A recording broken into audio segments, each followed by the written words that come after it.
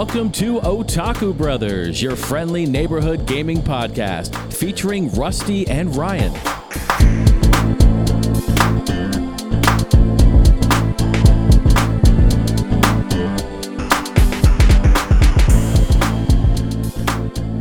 Hello everyone, and welcome to episode 107 of Otaku Brothers.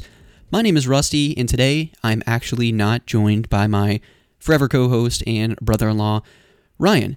He's chilling at home with his pup and probably playing some Dead Cells or something, but I still wanted to get behind the mic today, record a solo episode, because yesterday Ryan actually came over to my place and we spent a few hours in the game room going through all of the episodes of Otaku Brothers to date, not actually listening to them, but just kind of the topics of discussion that we covered in some of our earlier episodes, and we went through our old notes app on our phone, because he and I sometimes will just, wherever we are, just come up with ideas for the show. And we really haven't executed on a lot of those. And I know earlier on we had Growing Up in the 90s Part 2. We had a Conspiracy Theories episode that we wanted to follow up on. We had a lot of ideas that we just never followed through on. And so we kind of just sat down for a few hours, mapped out what we've done so far, where we want to take the show in the future, and we came up with some new ideas too. So I just wanted to take the opportunity today to kind of share some of that stuff with you guys. Hopefully everyone will get a kick out of it, find it somewhat entertaining. And I also last night, I was just thinking about lots of stuff. I don't know what it is, but late at night, that's typically when my mind is going fastest and I can't shut it off. So that's when I just start typing ideas about either podcast episodes, YouTube videos that I want to do in the future, things of that nature. But I thought, what the heck, why not just hop behind the mic today and talk about something that I've been wanting to chat about for a while, and that is kind of how my video game collecting habits have changed really over the past 10 to 12 years, really beginning when I was a teenager, but mostly what kicked it off was the YouTube gaming community. So at the end of this episode, however long it is, I just kind of want to chat about that. I wrote some rough notes, and I just kind of want to speak to those and speak to how my habits have changed over the years. But what do we say? We kick it off, talk through some of the ideas, things that are in the pipeline for the Otaku Brothers podcast. The first of which is something Ryan and I talked about last week. We did a little bit of a tease. I posted something late last night in the Discord because I was hard at work kind of putting it all together. And if you remember, I think it was 2 years ago at this point. Yeah, it had to be 2019. Ryan and I did a March Madness style bracket challenge where we had 64 different games, 4 different quadrants from really 4 separate eras of video games, or 4 distinct generations, and we kind of just pitted the games against one another. Ryan and I spent probably over 8 hours hashing it all out until we had our winners. I believe, you know what? I'm not even going to say. I think I know what ended up taking the trophy for Ryan, and I'm pretty sure I know what reigned supreme for me. But go back and listen to episodes 35 and 36-ish. It's mid-30s. I think the episode titles were Super Bros Beats Battlefront or something like that, and Mount Olympus is the limit. I can't remember. I have a weird association with names and numbers, and I think it's mid-30s. So go check those out. Ryan and I definitely had some of our most memorable moments talking through those 64 games. And my gosh, were we super slap happy by the end of it, because while we took some breaks, I mean, it was one big sitting. So, 2 sittings, 2 episodes going through the bracket. But I'm really looking forward to doing that once again here starting next weekend. Ryan and I came up with 64 characters. All right. So the 4 different quadrants, we talked about it last week, are Nintendo, Xbox, PlayStation, and Square/Square Enix. So we're definitely going to include some of the original Squaresoft characters in this bracket. And Ryan and I are just going to, in a very D&D type fashion, pit these characters against each other. And what we did is we actually have 10 distinct locations that we came up with, because there needs to be some kind of variable in place when you have these characters against each other, right? It can't just be that what happens when you put Ratchet and Kratos into an arena, who ends up winning. I mean, that's kind of the idea of this whole thing, but we did want to add some additional nuance to it. And so if I can pull up the actual places here, I'll actually tell you live here on the show. We wanted to, from those 64 characters, kind of take distinct locations from those games. And so I chose 3 from Xbox, 3 from Nintendo, 2 from PlayStation, and 2 from Square Enix games.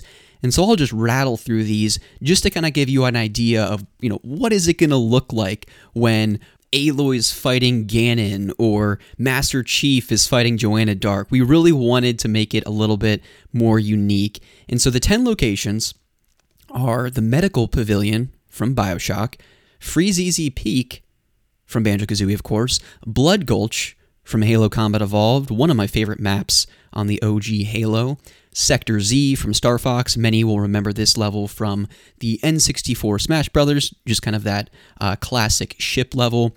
Hyrule Castle from Ocarina of Time, but this is also to be modeled after the N64 Smash Brothers.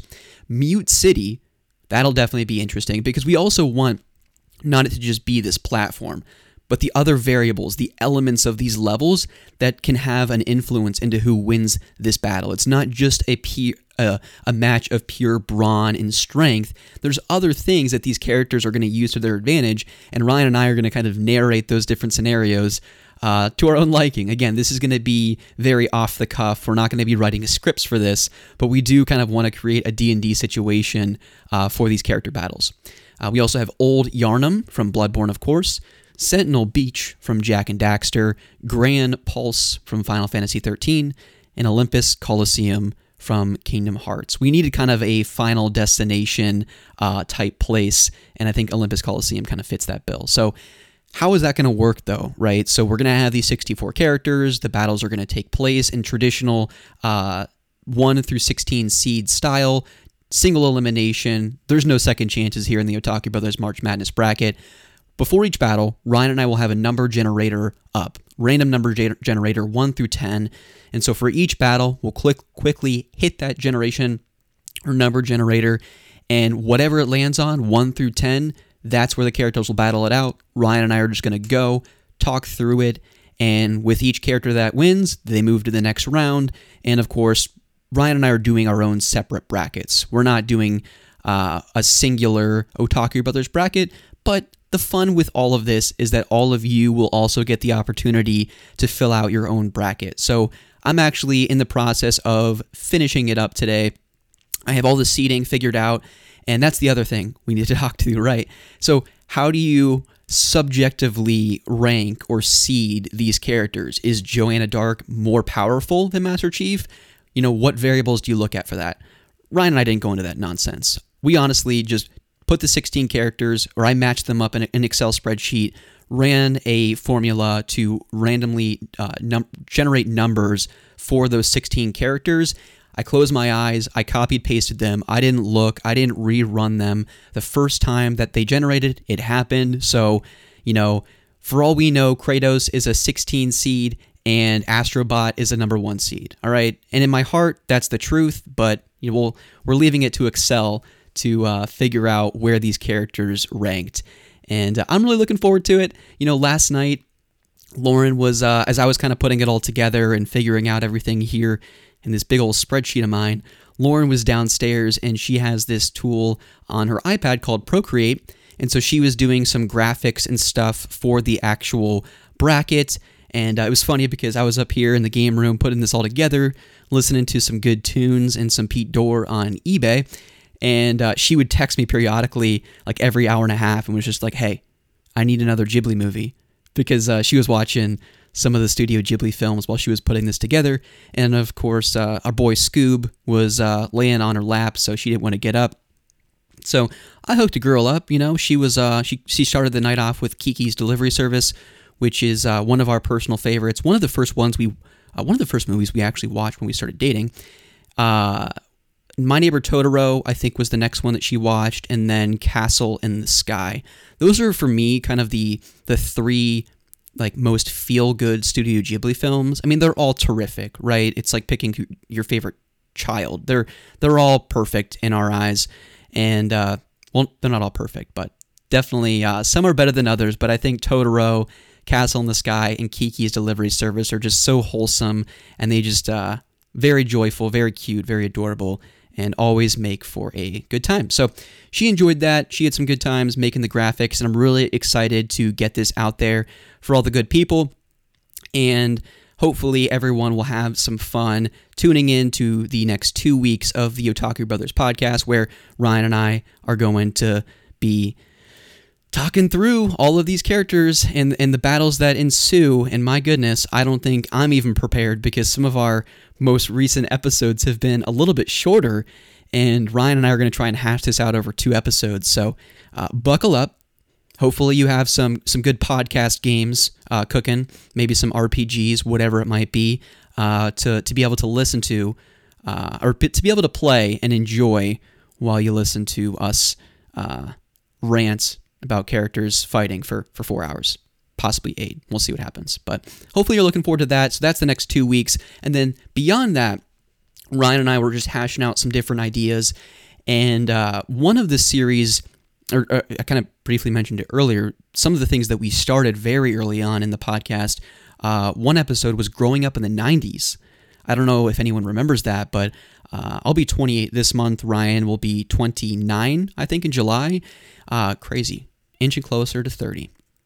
But anyways, Ryan and I were both grew up in the 90s. I know some people will kind of scoff at that and say, did you really grow up in the 90s if you were born in 93 and 92? But I consider myself a 90s kid, and Ryan and I had a really fun time earlier on talking through television shows that we watched, toys that we grew up with, video games that we played, just the stuff that happened in the 90s, right? And Ryan and I want to do a follow-up episode with that. And to be honest with you, since it's probably been 100 episodes, or near 100 episodes since we've talked about it, we'll probably just redo the whole thing and do it from scratch, just because I'm sure since then we've had some new listeners that started listening to the show, and with that, we want to just kind of completely redo the 90s discussion from scratch. So that'll be fun. One of my favorite episodes, probably because I didn't have to do much prep. It was more just responding and reacting to the stuff that Ryan had prepared for the episode, and that was conspiracy theories. So I know this is completely unrelated to video games and pop culture and things that Ryan and I traditionally talk about, but I think it's really fascinating to talk through conspiracy theories. I'm not one that really puts any stock in conspiracy theories myself, but my goodness, is it really interesting to listen to, ideas and concepts and things that people have devoted their entire lives to believing and researching and trying to pull the curtain behind and reveal the truth behind aliens or the Kennedy assassination or all those kind of interesting, wild things. The Illuminati. Apparently there's like a death horse at the Denver airport that underneath it, there's just all kinds of wacky experiments going on. Area 51. There's no shortage of conspiracy theories that we can pull from. And so Ryan and I want to circle back, do another conspiracy theory episode, and hopefully everyone will enjoy that as well. Now, just looking down my list here, I don't want to go too in-depth, right? Because I don't want to overpromise. I want to underpromise, and Ryan and I want to overdeliver with some of these ideas. So I'll kind of just hash through some of these. The next one is just guests, right? We want to have more guests on the Otaku Brothers podcast. We have a list of, I think, 24, 25 people. Some of them are repeat guests because, we've had good friends of the show, Blinkoom, Frantic, Nolan. We had Pete Dorr on the podcast. Literally, Pete Dorr was our first guest on the show. Episode 9, opening Pandora's box. What a great time that was. Pete is one of the most chill, relaxed, kind dudes that I've met on the internet, and I love chatting with him. I love tuning into his Twitch streams. I promise this is not a Pete appreciation podcast, even if it often seems like it. But one thing I did want to pick his brain about, because I know he's a tremendous fan, and many people stumbled across Pete's YouTube videos back in the day because of a video he did showcasing his Xbox 360 collection. And I don't want to age or date anybody or make people feel bad, all right? We're all about making people feel better here, trying to make people laugh and keep things lighthearted. But the Xbox 360 came out 16 years ago this November. Think about that. 16 years ago. How crazy is that? At what point do we consider the Xbox 360 and the PS3 and the Wii generation retro? We're getting close. I mean, once it hits the 20-year mark, I think we got to start thinking about that, right? Because at what point do we consider the PS1, the N64, the Dreamcast? When do we consider those things retro? It's probably about 15, 20 years after they came out, right? So I want to pick Pete's brain about the Xbox 360. I want to do a complete retrospective of the console.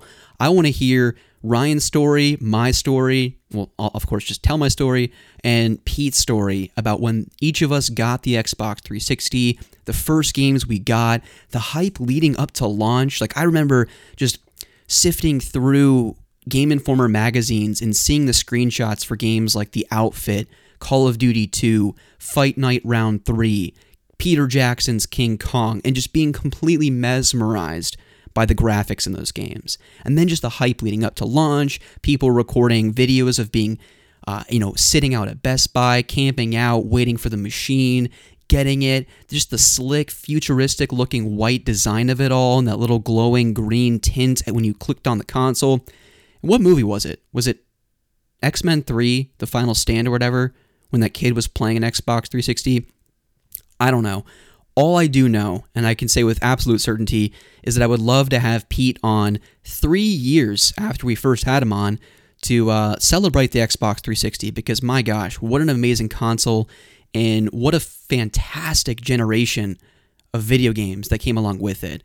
And I think it would just be really fun to pick his brain about that, and pick a lot more people's brains about a lot of things. And so Ryan and I have tons of people lined up for the show. It's just a matter of us reaching out and seeing if people even want to talk with us, because that's the ultimate hurdle, right? But yeah, I think it'd be fun to chat with people, and we have kind of specific topics for the guests that we have lined up. So more to come there. Next two ideas that Ryan and I have, kind of, sort of, like a book club. I know there's the Cartridge Club podcast out there. A lot of people do this type of thing, and Ryan and I aren't really approaching it as such, but we do hope people will come along and play the games that we end up discussing for these two different segments.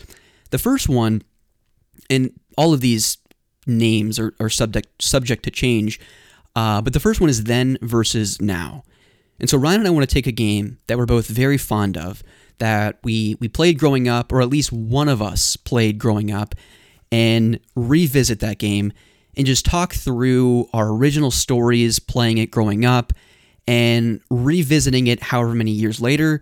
How does it actually hold up? Taking an honest, critical eye to some of the games that we adore, or maybe we just have a passive interest in. And we have just a small list of things to potentially tackle, but I'm sure just looking at our game shelves, we could potentially pull from anything. But, going back and playing something like Kingdom Hearts 1, which I feel like I already do almost every year as it is, but revisiting my stories, playing that game for the first time growing up when I was 10, seeing it at a buddy's house, and how does the platforming in Deep Jungle hold up, 20 years later? Not very well. I'll be the first to admit that. But games like Oblivion, right, on the Xbox 360 and PC when that first came out, Pokemon Red, Blue, and Yellow, stuff like that. I think it'd be fun to replay some of those games and reminisce about our fond memories playing them growing up, but then also taking a critical eye, umpteen years later. How do those games hold up nowadays?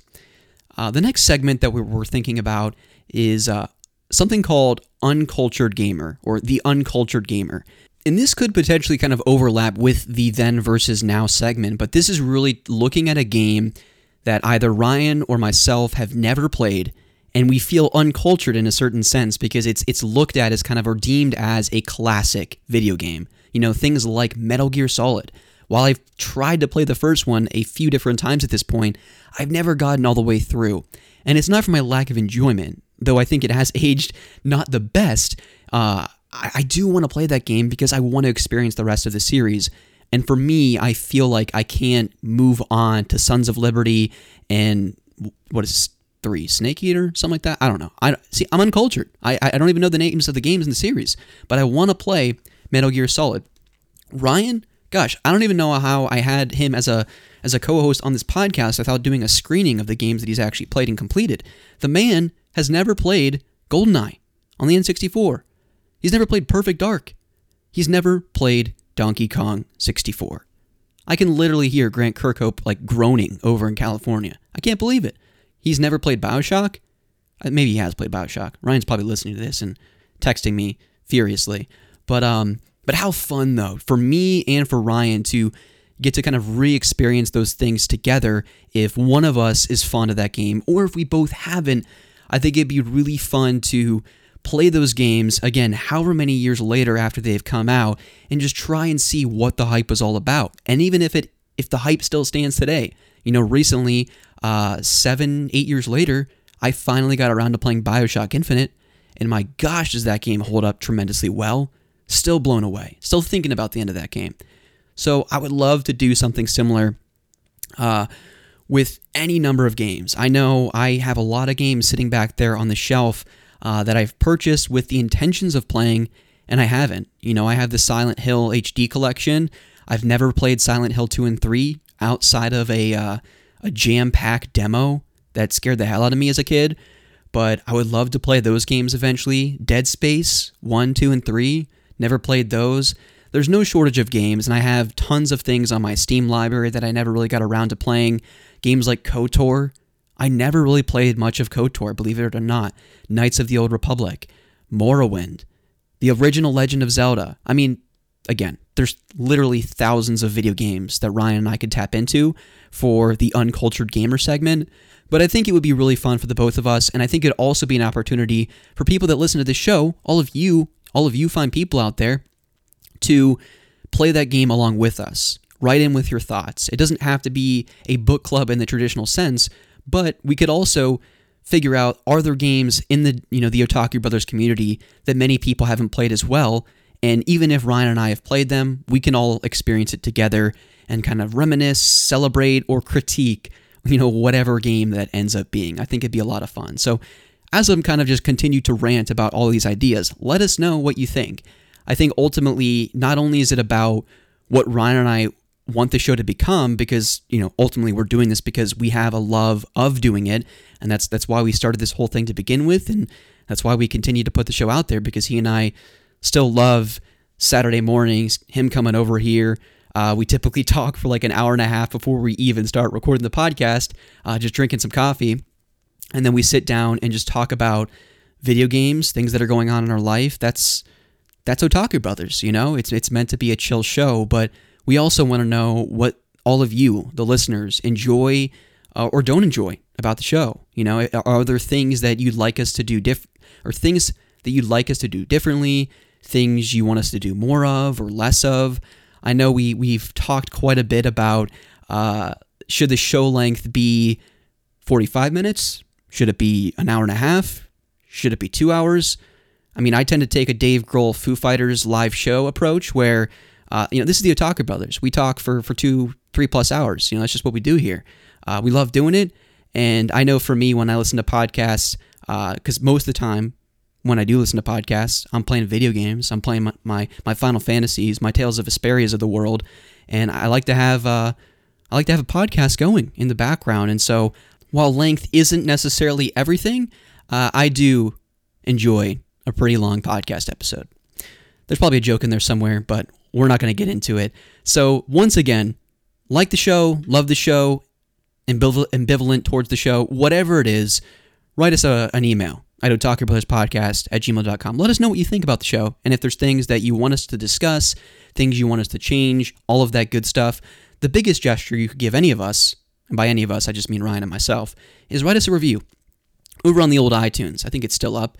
And rate us however many stars you think we deserve. We'd love to hear any feedback you have for the podcast, because we want to make the show as entertaining as we possibly can for everyone out there that continues to listen to it. And my goodness, people, we really, really appreciate all the support we've gotten over the past 3 years. Not that this is any kind of anniversary episode. This is just episode 107. But I always want to take an opportunity when I can to just continue to thank you, the listeners, who continue to support the show, are in the Discord, chatting it up with everyone, and just continue to give Ryan and I the kudos that we probably don't deserve, but we definitely much appreciate all the love. But I think that is enough talk about future plans for the show, the things that we have in the pipeline, wait a second, never mind. There's actually one more thing. So last episode, Ryan and I talked about doing a watch party for my birthday weekend, turning 28, March 22nd, and Saturday, March 20th, we kind of pitched the idea of watching Lord of the Rings, The Fellowship of the Ring, Extended Edition, because we're not watching that standard edition stuff. Come on now, get out of here with that garbage. We're watching the Extended Edition, but we're actually not. So Ryan and I talked about it, and I don't foresee, not that I don't trust anyone here, all right? Not that I don't have faith in the listeners of the Otaku Brothers podcast, all right? But I don't see many people on a Saturday evening showing up for a 4.5-hour movie. I know I'd be there. Lauren would be there. Ryan would be there. Maybe a couple other folks, but it's kind of a lot to ask. I mean, let's be honest. 4.5 hours to sit there and watch a movie. I do it all the time. I make it an effort to watch the Fellowship of the Ring probably at least once a year, maybe twice a year. Just depends what how I'm feeling, I guess. But I figured, you know what? Let's actually punt that, because to me, Lord of the Rings is almost like a Christmas tradition for Lauren and I. And believe it or not, The Fellowship of the Ring, The Two Towers, Return of the King, each of those films released in theaters in December, if I'm not mistaken. I think each one released around Christmas time. That's kind of Peter Jackson's thing. I'm pretty sure I saw King Kong on Christmas Day with my mom and my sister years ago. But anyways, I figured, why not celebrate the 20th? We're celebrating all kinds of anniversaries. Celebrate the 20th anniversary of The Fellowship around Christmas time. Obviously, in a post-vaccinated world, I think people will be traveling to see their families, hopefully around the holidays, but we'll try and be mindful of that. Around Christmas time, Ryan and I are hoping to do a watch party with the Discord, watching The Fellowship of the Ring. I think that would be a great time, especially when it is super cold. You can't go anywhere else, all right? There's no excuses to not sit down and watch Lord of the Rings when there's snow-covered grounds and you don't want to drive in the snow, all right? So December time, Christmas time, we're going to watch Fellowship of the Ring, and then fast forward a year after that, we're going to watch The Two Towers together, and then fast forward a year after that, we're going to watch Return of the King. Otaku Brothers is just going to be around forever, whether you like it or not. So assuming we're still recording this podcast, or at least the Discord is still active 3 years from now, we'll have watched all 3 Lord of the Rings films together, celebrating the 20th anniversary of each respective film in Fellowship, Two Towers, and Return of the King. So stay tuned for that. We're about 9 months away. But I still want to do something with all of you fine people for my birthday weekend. And I know we just played Halo 3 with the community 2 nights ago. Today's Sunday, which was an amazing time. Really big shout out to Dean, Josh, Blink, Ryan, of course, was there. Comeback Kid was there. It was a lot of fun playing Halo with the group, but I didn't want to do another game night, even though Ryan and I have more game nights planned. So stay tuned. And once again, people, if you're not in the Discord, click that little link in the show notes. We'd love to have you there. A lot of fun things planned in the future. But I still wanted to run with the idea of a watch party. And so Ryan and I were kind of tossing around ideas. And then most recent friend of the show, actually, his name is, I believe, Josh. That's his alias on the Discord and Twitter anyways. And it's not Frantic. That's not that Josh. A different one. He was DMing me about potential ideas. And he said, Detective Pikachu would be a great idea. And I'm like, that would be awesome, because I still haven't seen that film. And, that would just be a riot. That would just be a fun movie to watch with all the good people. Very wholesome. But then I thought, let's take it a step further. We just celebrated the 25th anniversary of Pokemon, right? So why not watch the first Pokemon movie with all of you? It's emotional. It's great. Pikachu's the best. Ash Ketchum, what's up? It's a really great movie. It was one of the first movies I actually ever saw in theaters when I was a wee little lad. And plus, it's relatively short, so you don't have to waste 4.5 hours of your life sitting in a Discord watching the greatest movie of all time in Lord of the Rings. Instead, we get to watch Pokemon, have a good time, and then maybe after the fact, we hop in and play some Halo. Of course, if anyone is willing to do that, but that's the plan. So stay tuned. More details in the Discord. I'll probably post something on Twitter as well, but we're going to watch the original, the OG first Pokemon movie together with the crew, and we'll react to it. You know, the details are yet to come.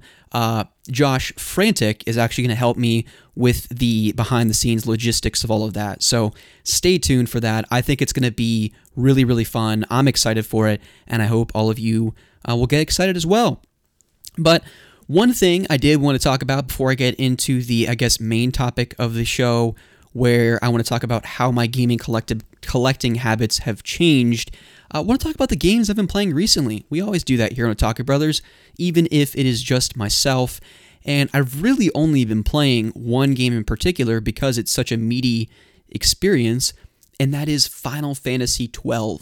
I'm, of course, playing the Zodiac Age, which is the voice crack edition. It's actually the remastered edition. So, of course, I think there's just a lot of quality of life stuff in this one. The soundtrack compositions have all been remastered. The graphics have been remastered. It's really just the definitive way to play Final Fantasy XII. And this is one, and maybe I'm wrong, but I just feel like post Final Fantasy X, every game since then has just been so divisive among fans. Certainly 13. I think 15 was very hit or miss for people.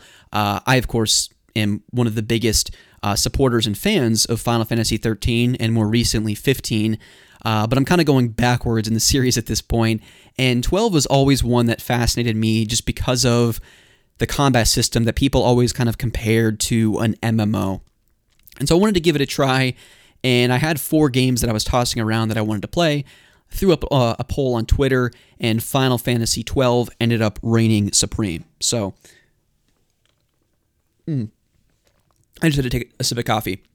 I'm sorry. I should probably edit that out, but hopefully everyone else out there is drinking a nice warm beverage of your choice, because it's still a little brisk out there here in the great state of Ohio. But anyways, Final Fantasy XII, wow. I think the thing that maybe took me by surprise most was its opening. It really opens with a cinematic bang. I mean, it's about 8 to 10 minute cutscene, I think, is what it kind of starts with, and I don't think I'm spoiling too much. I mean, it's literally the first few minutes of the game, so it's not like it's some groundbreaking end of game scene that I'm spoiling here, but it really kind of just begins with this marriage between these two young people, this prince and princess. The prince, of course, goes to war. He dies on a chocobo, no less, and their kingdom is then overthrown. The princess actually ends up committing suicide after the king is murdered. It's pretty dark, to be honest, and I don't want to be mindful of how I phrase this, but I do kind of like the more mature themes and approach to storytelling they're taking with 12, and it gives me hope, or at least I'm curious how that's going to feed into Final Fantasy 16, which I think I might need a Chronos correction corner on this one, but I think that game is rated M, so it'll be interesting to see thematically how they take use of that more mature rating. I hope it's more than just a bunch of blood and swearing, and they kind of go deeper into the storytelling than that, and that's why it earned its more mature rating than just a bunch of blood and gore, because that's kind of useless. But I think Final Fantasy 12, even though it's rated T for teen, does it pretty tastefully, at least to kick things off. Things get a little bit more lighthearted as the story progresses, and I think right now I'm about 6 to 8 hours into the game. I, of course, spent quite a bit of time just running the fields and completing a number of side quests and grinding and things like that, as opposed to just beelining the story, because that's how I love playing my Final Fantasy games, is finding those opportunities to grind, throw on a podcast, and Final Fantasy XII is definitely very conducive to that. And the combat system itself, I do like quite a bit. It took some getting used to, but for those that are not familiar with it, it's kind of called this gambit system. And so when the story kicks off, you don't have any party members, but eventually you come into contact with a number of other folks, and they join your party. And there's this thing called the Gambit system where you can kind of program and assign your different party members to do a number of different things. And so in the menu system, you can prioritize each of their different actions, if you will. And so take a mage-like character, for example. Your first priority with a mage character is obviously going to be healing people, providing buff spells and debuff spells, things of that nature.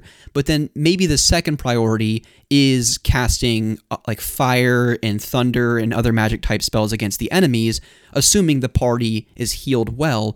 But then as your party starts getting injured and hurt, then it'll go back to priority number 1 and start healing people. It's a really unique system, and they do it in such a way, and maybe Zodiac Age has a lot more quality of life updates that just make it more user-friendly for the player.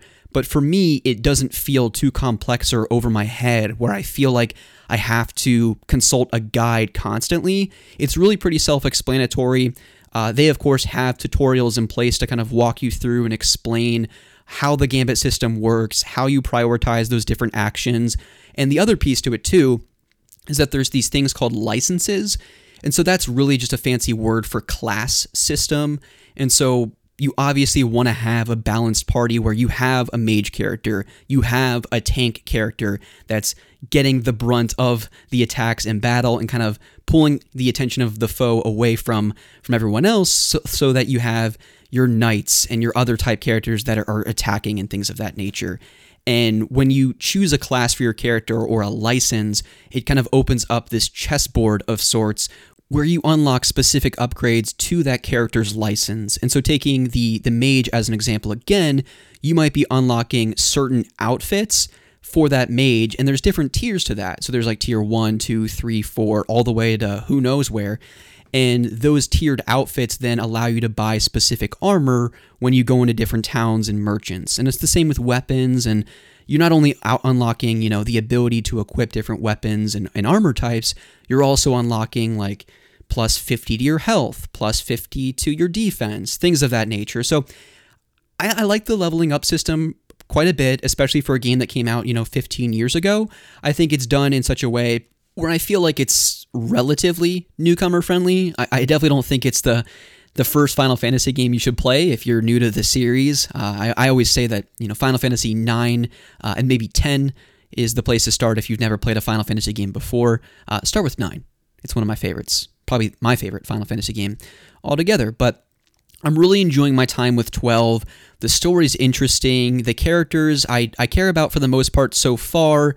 I really like this kind of steampunk Western Star Wars world that they've created.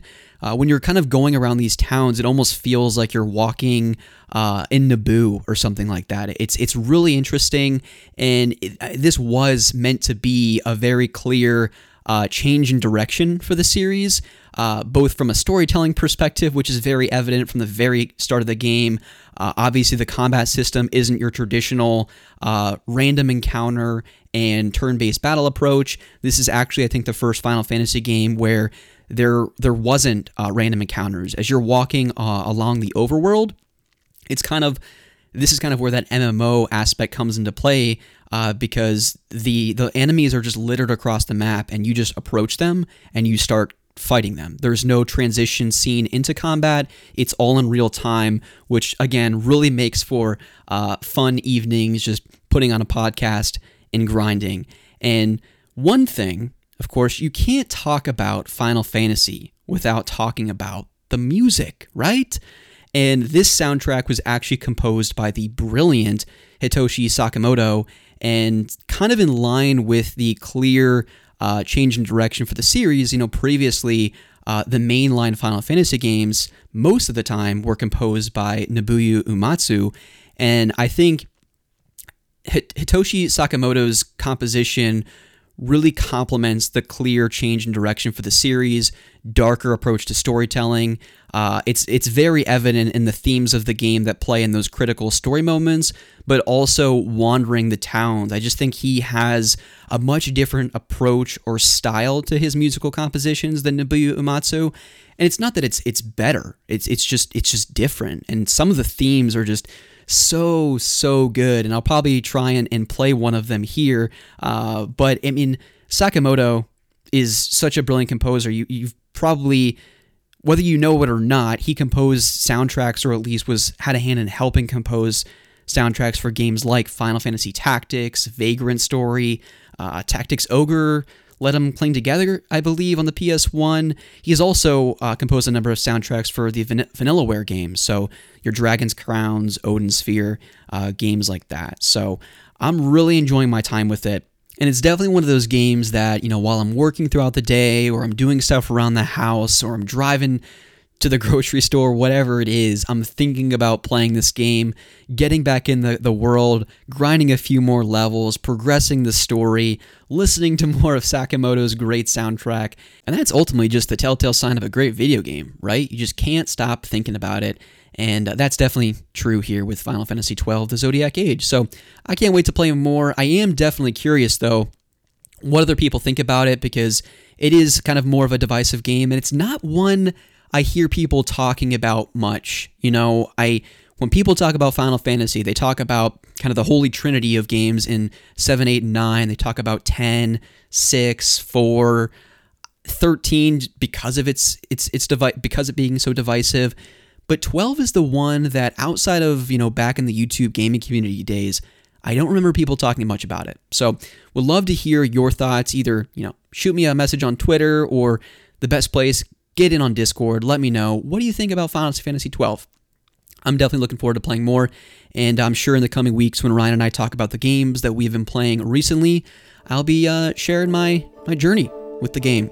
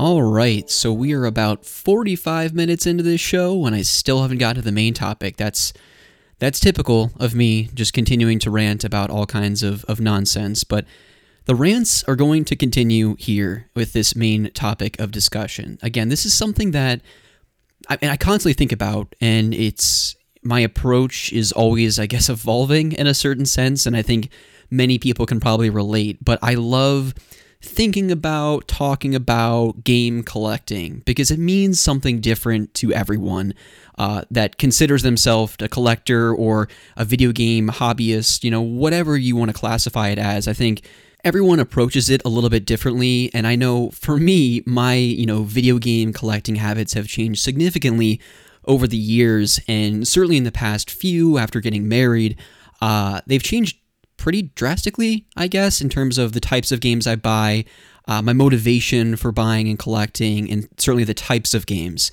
that I buy. And so I just wanted to talk through that because I think it's such an interesting conversation, and hopefully it'll lead others to either respond to this directly in Discord or, gosh, I miss the days of YouTube response videos. I think that's a bygone era. It no longer exists, but maybe this will inspire someone out there to create a YouTube video talking about how their game collecting habits have changed, or maybe you have a podcast of your own that you'll continue the dialogue and the conversation about game collecting, because I think it's definitely a fascinating one. But let's take it back to, I guess, the roots of when I considered myself to be someone that was an avid collector of games.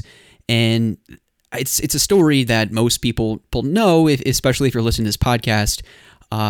When I first started my YouTube channel back in 2010, I think it was June or July, that summer before starting my senior year of high school, I had recently reacquired a DS. When I originally got my DS Fat, I sold it and all the games I had in order to get a PSP.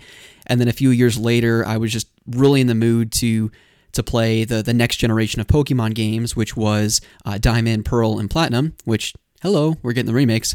But I got Platinum, my DS Lite, Mario Kart DS, and a few games, and I just wanted game recommendations. And so at the time, I went to YouTube and just searched for DS recommendations or DS collection or whatever it was. And I've told this a number of times, but I always like revisiting it because I feel like I'm reliving those memories of, getting ready to start my senior year of high school, pretty stress-free life, not really a care in the world outside of my studies and hanging out with friends and playing video games. Good times. But I'm sure everyone can, if you are part of the YouTube gaming community, the 3 channels that I most likely stumbled upon when searching for DS games back in 2010. And it was Pete Dorr, Craig, TV and Lust, and FinGamer. All 3 really great people. All of them are creating something in a certain sense still out there, whether it's YouTube videos or Pete's streaming, and FinGamer occasionally will record some stuff for YouTube as well. But it was those 3 channels that I just couldn't believe that there were these people out there on the internet recording themselves talking about video games and showcasing their collection of games, whether it was a specific console or they're walking through their game rooms and just showing how they've over the years amassed this crazy awesome collection of games and memorabilia and consoles and things of that nature.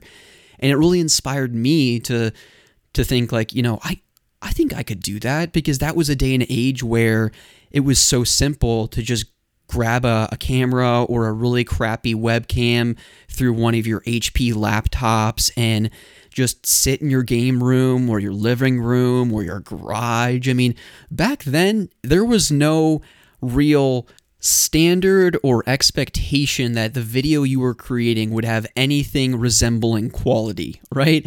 Whether it was the lighting in the room, the audio, whatever it was, you expected the picture to look like there was Vaseline smeared all over the camera and your voice was going to be super muffled, your air conditioner was going to be going on in the background. But that was the beauty of the YouTube gaming community back then, because it just had kind of this raw feel to it where no one really cared about the quality and the view count and the thumbnails and the clickbait. It was kind of just like this community of like-minded people that wanted to share in this mutual love and hobby of video games, collecting them, and hopefully inspiring others to play games that they might not otherwise have played because Not many people were talking about the E series or Dragon Quest and things of that nature back then.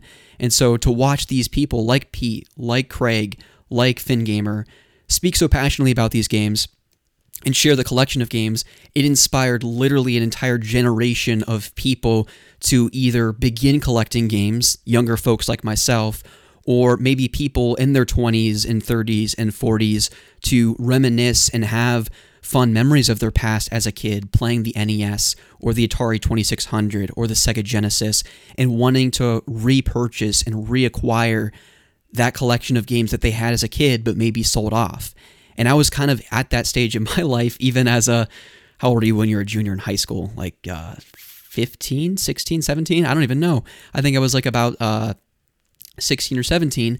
I wanted to start getting DS recommendations. But of course, that led into this whole rabbit hole of like, oh my gosh, look at all these PS2 games Pete has. What is this DS game called The World Ends With You that Craig speaks so highly of? Oh my word, look at the complete N64 collection that FinGamer has. What in the absolute world is Phantasy Star and Ys that Johnny Happy Console Gamer keeps talking about? How in the world did Gamester 81 get the number of consoles that he did and that he still has to this very day? You know, it was just such a fascinating time, and it really kind of sparked something in me to want to begin collecting video games in a different way than I had growing up, because growing up, my parents got me a teal Game Boy Color and a copy of Pokemon Red.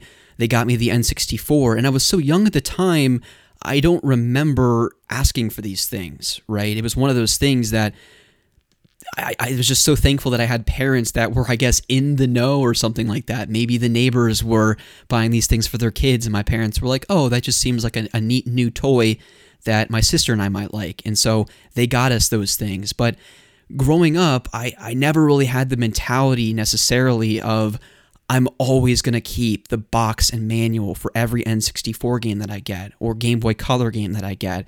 And even when I got the PS2 and the GameCube and things of that nature, like I always kept really good care of my stuff, and I always made sure my manuals were in pristine condition. And when I would loan games to my friends, I always made sure I got them back. I never wrote on my N64 cards or anything like that, but I never considered myself a collector. I loved video games so much, and it was my greatest hobby.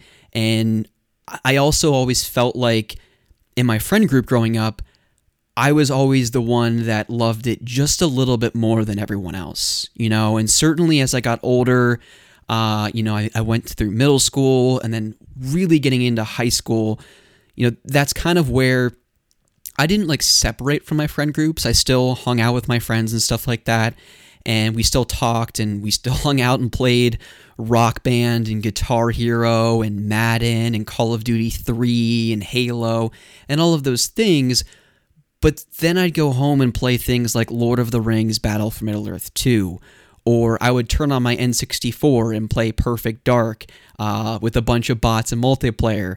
Or I would boot up my PS1 and revisit old save files of Spyro 2, Ripto's Rage, Miss Pac-Man, Maze Madness, things of that nature that my friends just didn't really understand.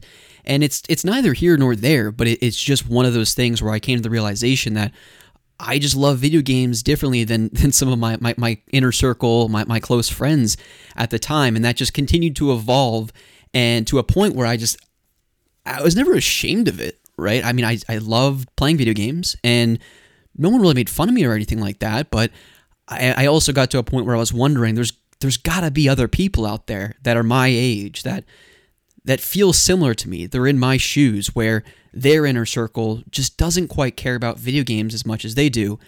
And that's obviously what YouTube fortunately was able to give to me, or introduce me to, I should say, was this community of people that felt the exact same way that I did.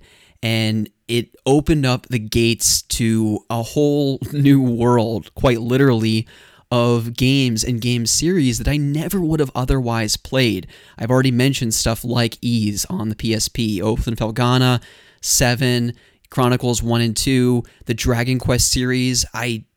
My goodness, thanks to Johnny, Happy Console Gamer, I don't think I ever would have played games like that if it wasn't for them. And Pete Dorr, Craig from TV and Lust, Steph's Too Deaf, Splatter Trigger, Retrocalypse, Femtrooper, Ballin' Nick 1980 something, Comeback Kid. I mean, there's so many. I could go on and on. It would be so fun.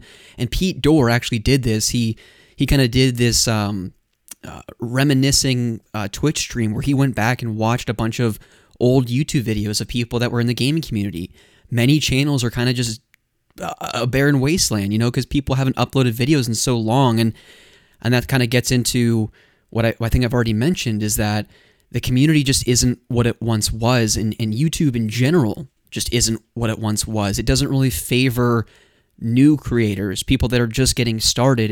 It really favors the people that have the hundreds of thousands and millions of YouTube videos, or subscribers, I mean, and then you get into like just the millions of ads on YouTube videos and all of that stuff, and it's really difficult to be seen nowadays in the YouTube space. And I feel so fortunate, and I've said this so many times, but I can never say it enough, that I was seen, like I felt like back then anyone could be seen. And you still can. I mean, I would never want to discourage anyone from pursuing something that they love. Continue to make YouTube videos if you're doing that, but back then it was just different. There's really no way to explain it or understand it unless you were really a part of it, And getting back on track here, just talking about collecting and how my habits have changed and how that inspired me to collect. There were these things that people still do today called pickup videos, where you would just kind of amass a number of games, and then you go on camera and you would share each of the games that you picked up. And it became this thing where I almost felt like I needed to do that. It was almost like a keeping up with the Joneses mentality, where all of these people were doing these games I bought recently, or pickup videos, or new games episodes, and I did the same thing. I was doing pickup videos pretty frequently, like once a month, so I was going to play in trades and GameStops and garage sales and flocking to eBay. I also used a site called Game Teasy, Game Trading Zone, which I still go on every once in a while. It was a great place to get deals that were from like-minded collectors, so you didn't have to pay the rates that the eBay was necessarily charging you. And this was also about the same time that I created a Backloggery account when I first started my YouTube channel.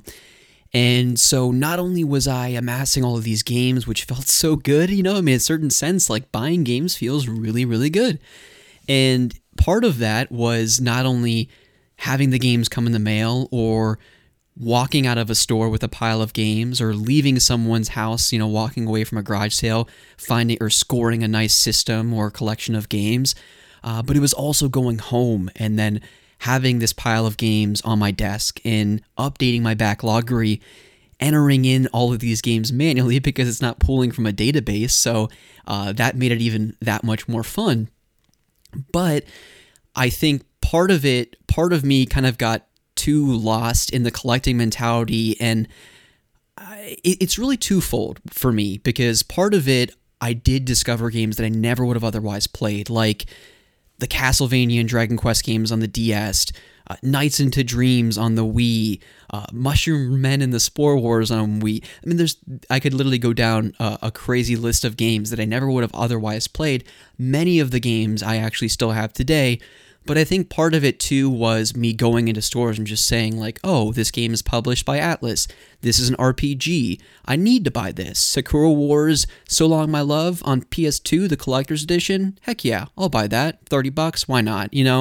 And I just started getting lost in the collecting mentality without any real purpose. And it was getting to a point for me where I wasn't even buying games that I really had an interest in. It was more, I need fuel, or I need content for my pickup videos, so I better buy a nice fancy stack of games so I can talk about them. And so thankfully, over the years, I kind of came to my senses, and I've since purged a lot of that, but I think a lot of it too was just going to college and not having the time to pump dozens of hours into these big JRPGs.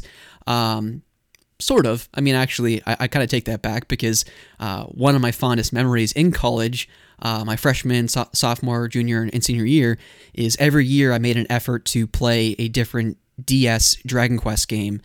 And so I just remember, oftentimes Friday nights or Saturday nights, as pathetic as it sounds, while a lot of people were out getting drunk and partying it up, I was crawling up into my bunk and putting on like Avatar and the Last Airbender, binging that and playing, Dragon Quest 4 or 5 on my DS. But there were just a lot of games that I didn't have the time to play. It was something like Dragon Quest that was more mindless. And so a lot of that collecting mentality kind of went by the wayside in college. And then, thankfully, I met my wife in college, Lauren. A lot of you probably are familiar with her. She's Gizmo's Game Room out on Twitter and Instagram. Definitely give her a follow. She's doing some awesome stuff. But when we got married, thankfully she was super, super supportive of my hobby and the collecting mindset, because she's also getting a lot more into video games than she ever had previously, because she grew up playing games with Ryan like Call of Duty, Destiny, Halo, Skyrim, Smash Brothers, things of that nature. But things like Kingdom Hearts and RPGs in general weren't something that she would normally play. So it's really neat that, it's almost come full circle for me. And I feel so fortunate once again that now I have someone in my life that I can help open up her eyes to this entirely new and giant world of video games that I, 10 years ago never really knew about. I mean, obviously I played, like I was saying, video games a lot more than my friends did, and I was always wanting to explore new genres and find new games, new hidden gems, if you will. Now I can share that with Lauren, which has been just so cool to see her eyes light up playing a game that maybe I discovered 10 years ago, like Dragon Quest or like Kingdom Hearts. It's just been really neat. But before I get into, like what I collect or what I consider myself, quote unquote, still collecting today, I do just want to circle back to what it was like finding deals in the early 2000s, and certainly even when the YouTube gaming community was alive and thriving, which is what I consider to be like the 2008 to 2012 or 13 timeframe. You could still go on eBay and find really great deals. You could find lots of PS1 games, RPGs, and you could actually make out like a bandit with some of those games because they hadn't skyrocketed to the prices that you see nowadays. Stuff like GameCube and Super Nintendo and Game Boy Color and Game Boy Advance. I mean, it is quite nearly impossible to buy into or collect for any of those systems affordably nowadays. And, it's only a matter of time before stuff like the Wii and maybe the Wii U, PS3 and 360 right now, it's a great time to collect for stuff like that because, one, those games were printed in such mass quantities that it's not going to be a while before stuff like that goes up. But stuff on PS3, there is some stuff that's really kind of climbing in price. And it's just becoming so increasingly challenging to find deals because more than anything, the mom and pop shops, the half-price bookses of the world, the moms that and the just the parents and the grandmas that are selling their kids' collections at garage sales, they know how much these games are going for. And then sometimes they think they're going for a lot more than they actually are. And so it really takes the collecting joy out of it a little bit. If you're hoping to go to garage sales and score stadium events or an entire library of PS1 RPGs, the chances of that happening are nearly impossible nowadays. And, just a few stories that I have, back when it was a little bit easier to make out with a great deal. I remember going into Half Price Books, and this was when I believe I'd started my YouTube channel at this point, and I went over to the video game section and I saw minty, fresh, complete in-box copies of Pokemon Gold, Pokemon Silver, and Pokemon Pinball just sitting there on the shelf, and I got them for $10 a piece. Nowadays, you walk into Half Price Books, the original Mario Brothers Duck Hunt, just the cart, is behind a bulletproof glass wall and can only be unlocked by the store manager casting the Alohomora spell. Like, that's how crazy it's become nowadays.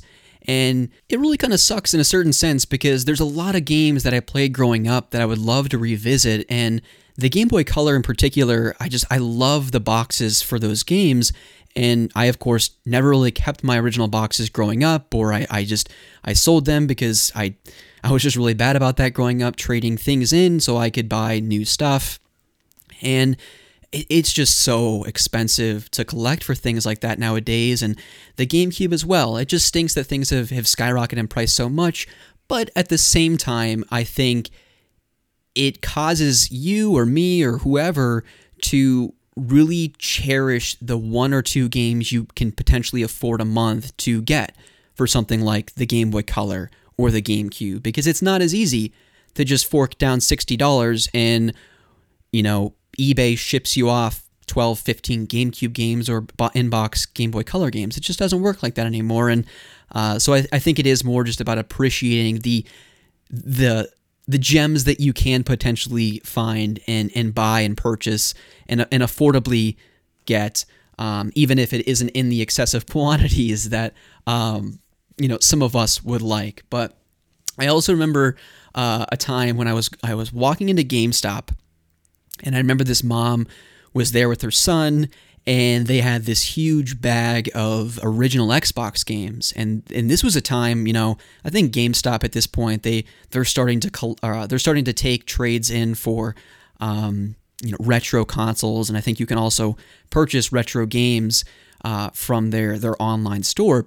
But I remember them having this big bag of original Xbox games, and this was, again, when I was getting more into trying to discover new games or repurchase some of the games I'd gotten rid of growing up when I was on YouTube.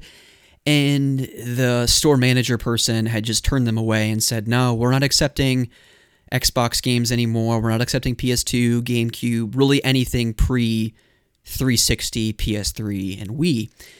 And I would think I was in line getting ready to buy something, and I said, hey, would you mind if I took a look at what you had? I'd be more than happy to pay you guys for any of the games that I might potentially want, because he was just looking to unload. He'd given up on all of the childhood games that he grew up with, and he was looking forward to getting the Xbox 360 at that point. And so I was kind of sifting through the bag, and I saw perfect condition copies of Knights of the Old Republic 1 and 2. And I said, hey, I really would love to buy these games off you. I'll pay whatever you guys are looking to get for them. And the mom was like, we're not going to make you pay any more than $5 a piece for these. And I was like, looking back on it, I wish I would have been like, listen, no, you guys can get a lot more for these games. They're worth more than just $5 a piece. But I gave them $10, and I got 2 copies of or a copy each for KOTOR 1 and 2. And stuff like that, just, it rarely happens. I mean, that's a time and place situation, but it's rare that you're going to walk into someone that's trying to unload a collection of stuff, and you're there in time to get it, and then they're also just like, yeah, by the way, we'll basically give this to you for free, virtually. It's definitely just a different time, I think, and I don't want to be, I'm not trying to come across as like some negative Nancy and saying that people shouldn't collect video games, because I still collect video games. I still frequent eBay, and Pete Dorr, he has every Saturday night, he has eBay streams where he literally just browses eBay and tries to find great deals for his viewers, and he does. He knows all of the search strats, and he finds lots of great deals for people. And there's definitely still some great deals to be had on eBay, and certainly out in the wild. I know plenty of people that still frequent garage sales in, of course, a post and pre-pandemic world, and are able to find good deals, but it's just not quite the same as it was, 10, 15 years ago, for sure.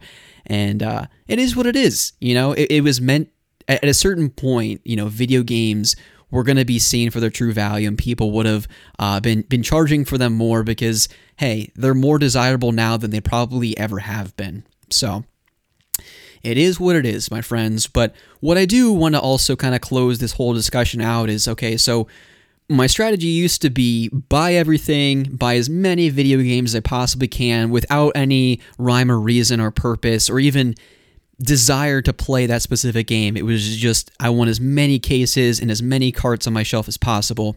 And over the years, I've really purged a lot of the collection and whittled it down to be kind of the Rusty's greatest hits, if you will. And, hopefully here in the next few months to kind of commemorate I guess it'll be the 11-year anniversary of my first YouTube video.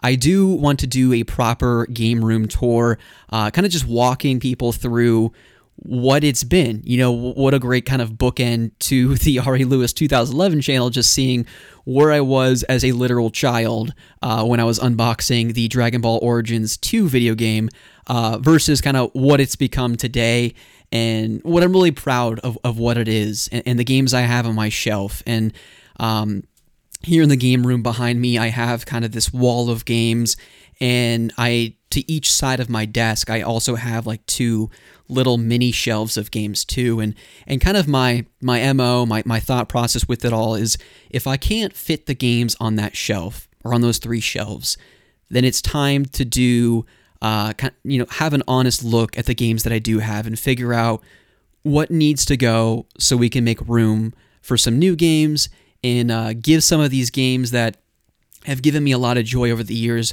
potentially a new home to someone that can enjoy them just as much as I have. And so that's kind of my thought process. These 3 shelves, that's about it. And when I say fit them on the shelf, I don't mean playing a game of Tetris and shoving them in and stacking games. I want it to look well presented and just presentable so that when people come in, it could be a unique experience where people can come in and browse through the library of games and say, oh my gosh, you have SSX Tricky, or you have NBA Street Volume 2, or Battlefront 2, or the Mario Party games, or Diddy Kong Racing on the N64, whatever it is, so that, friends, family, whoever it might be, can have this nostalgia trip with me, or they can browse through the library of games and say, oh, you have Rocket Robot on Wheels? I never played that, but I always remember seeing my friend play it when I would visit him at his house. Do you mind if I borrow that?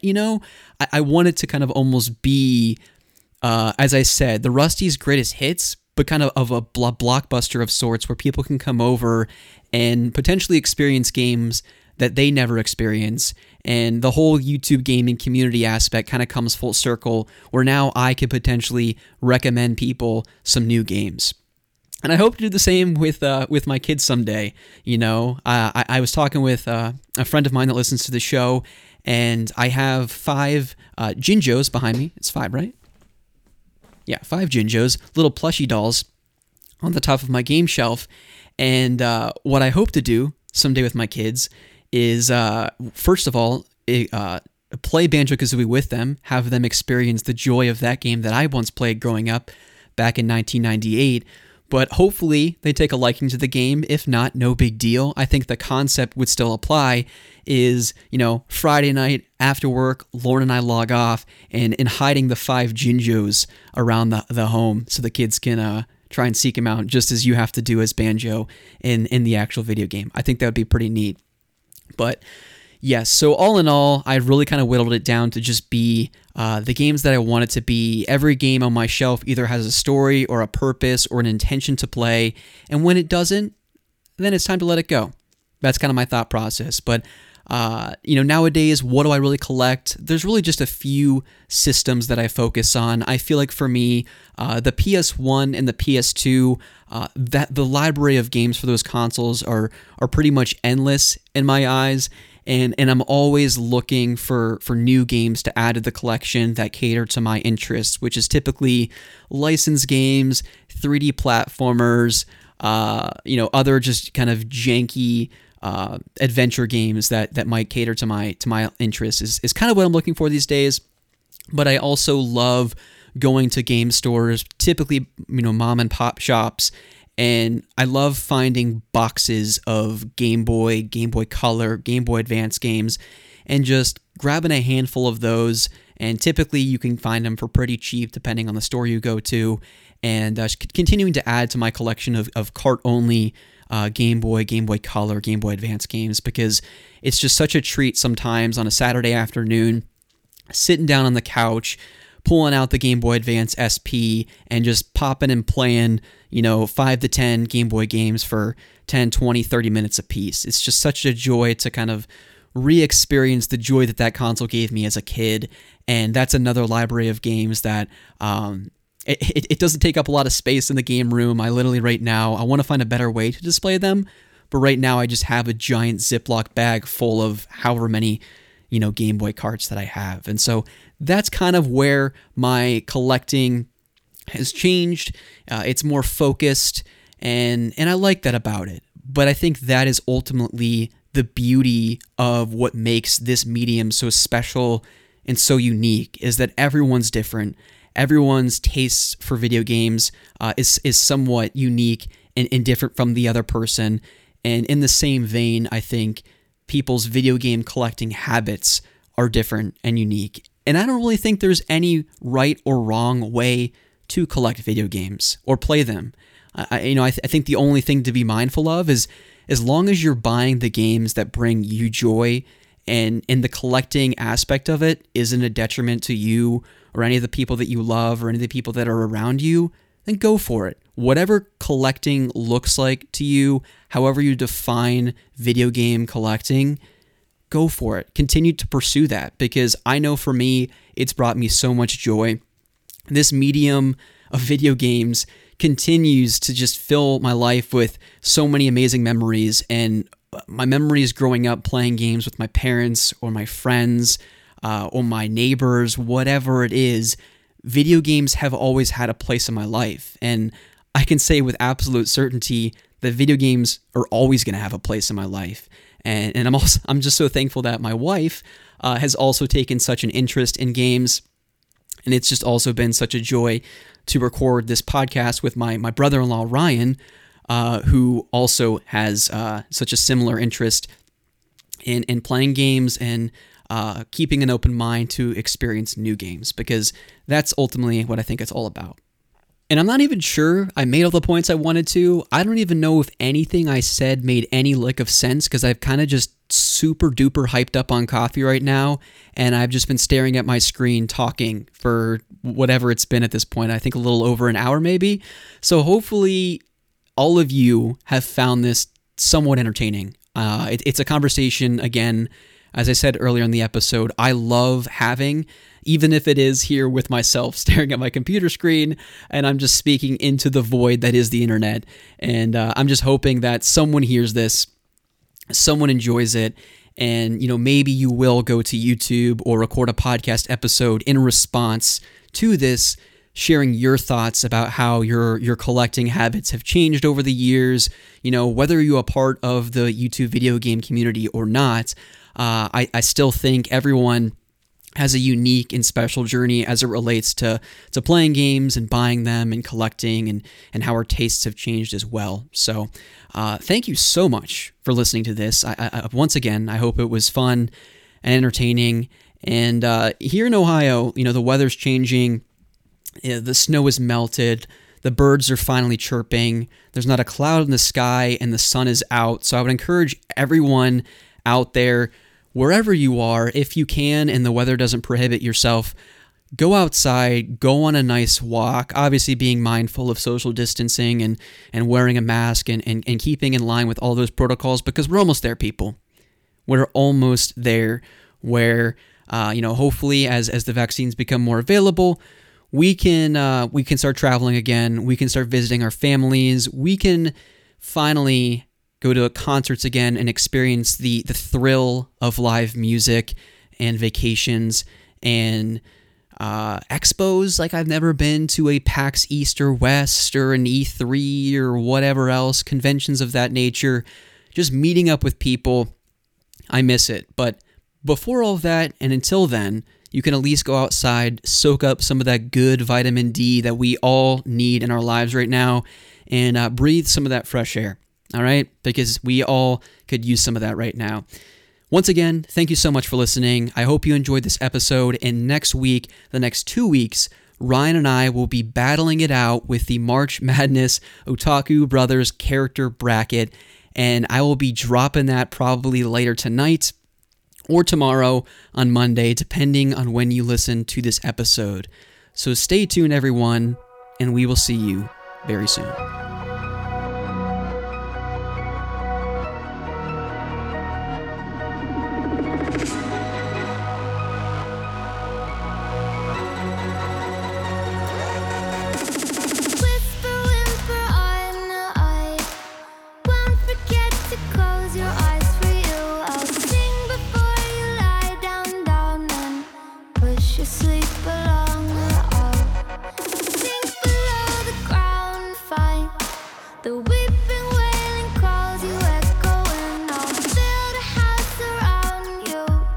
Stir 'em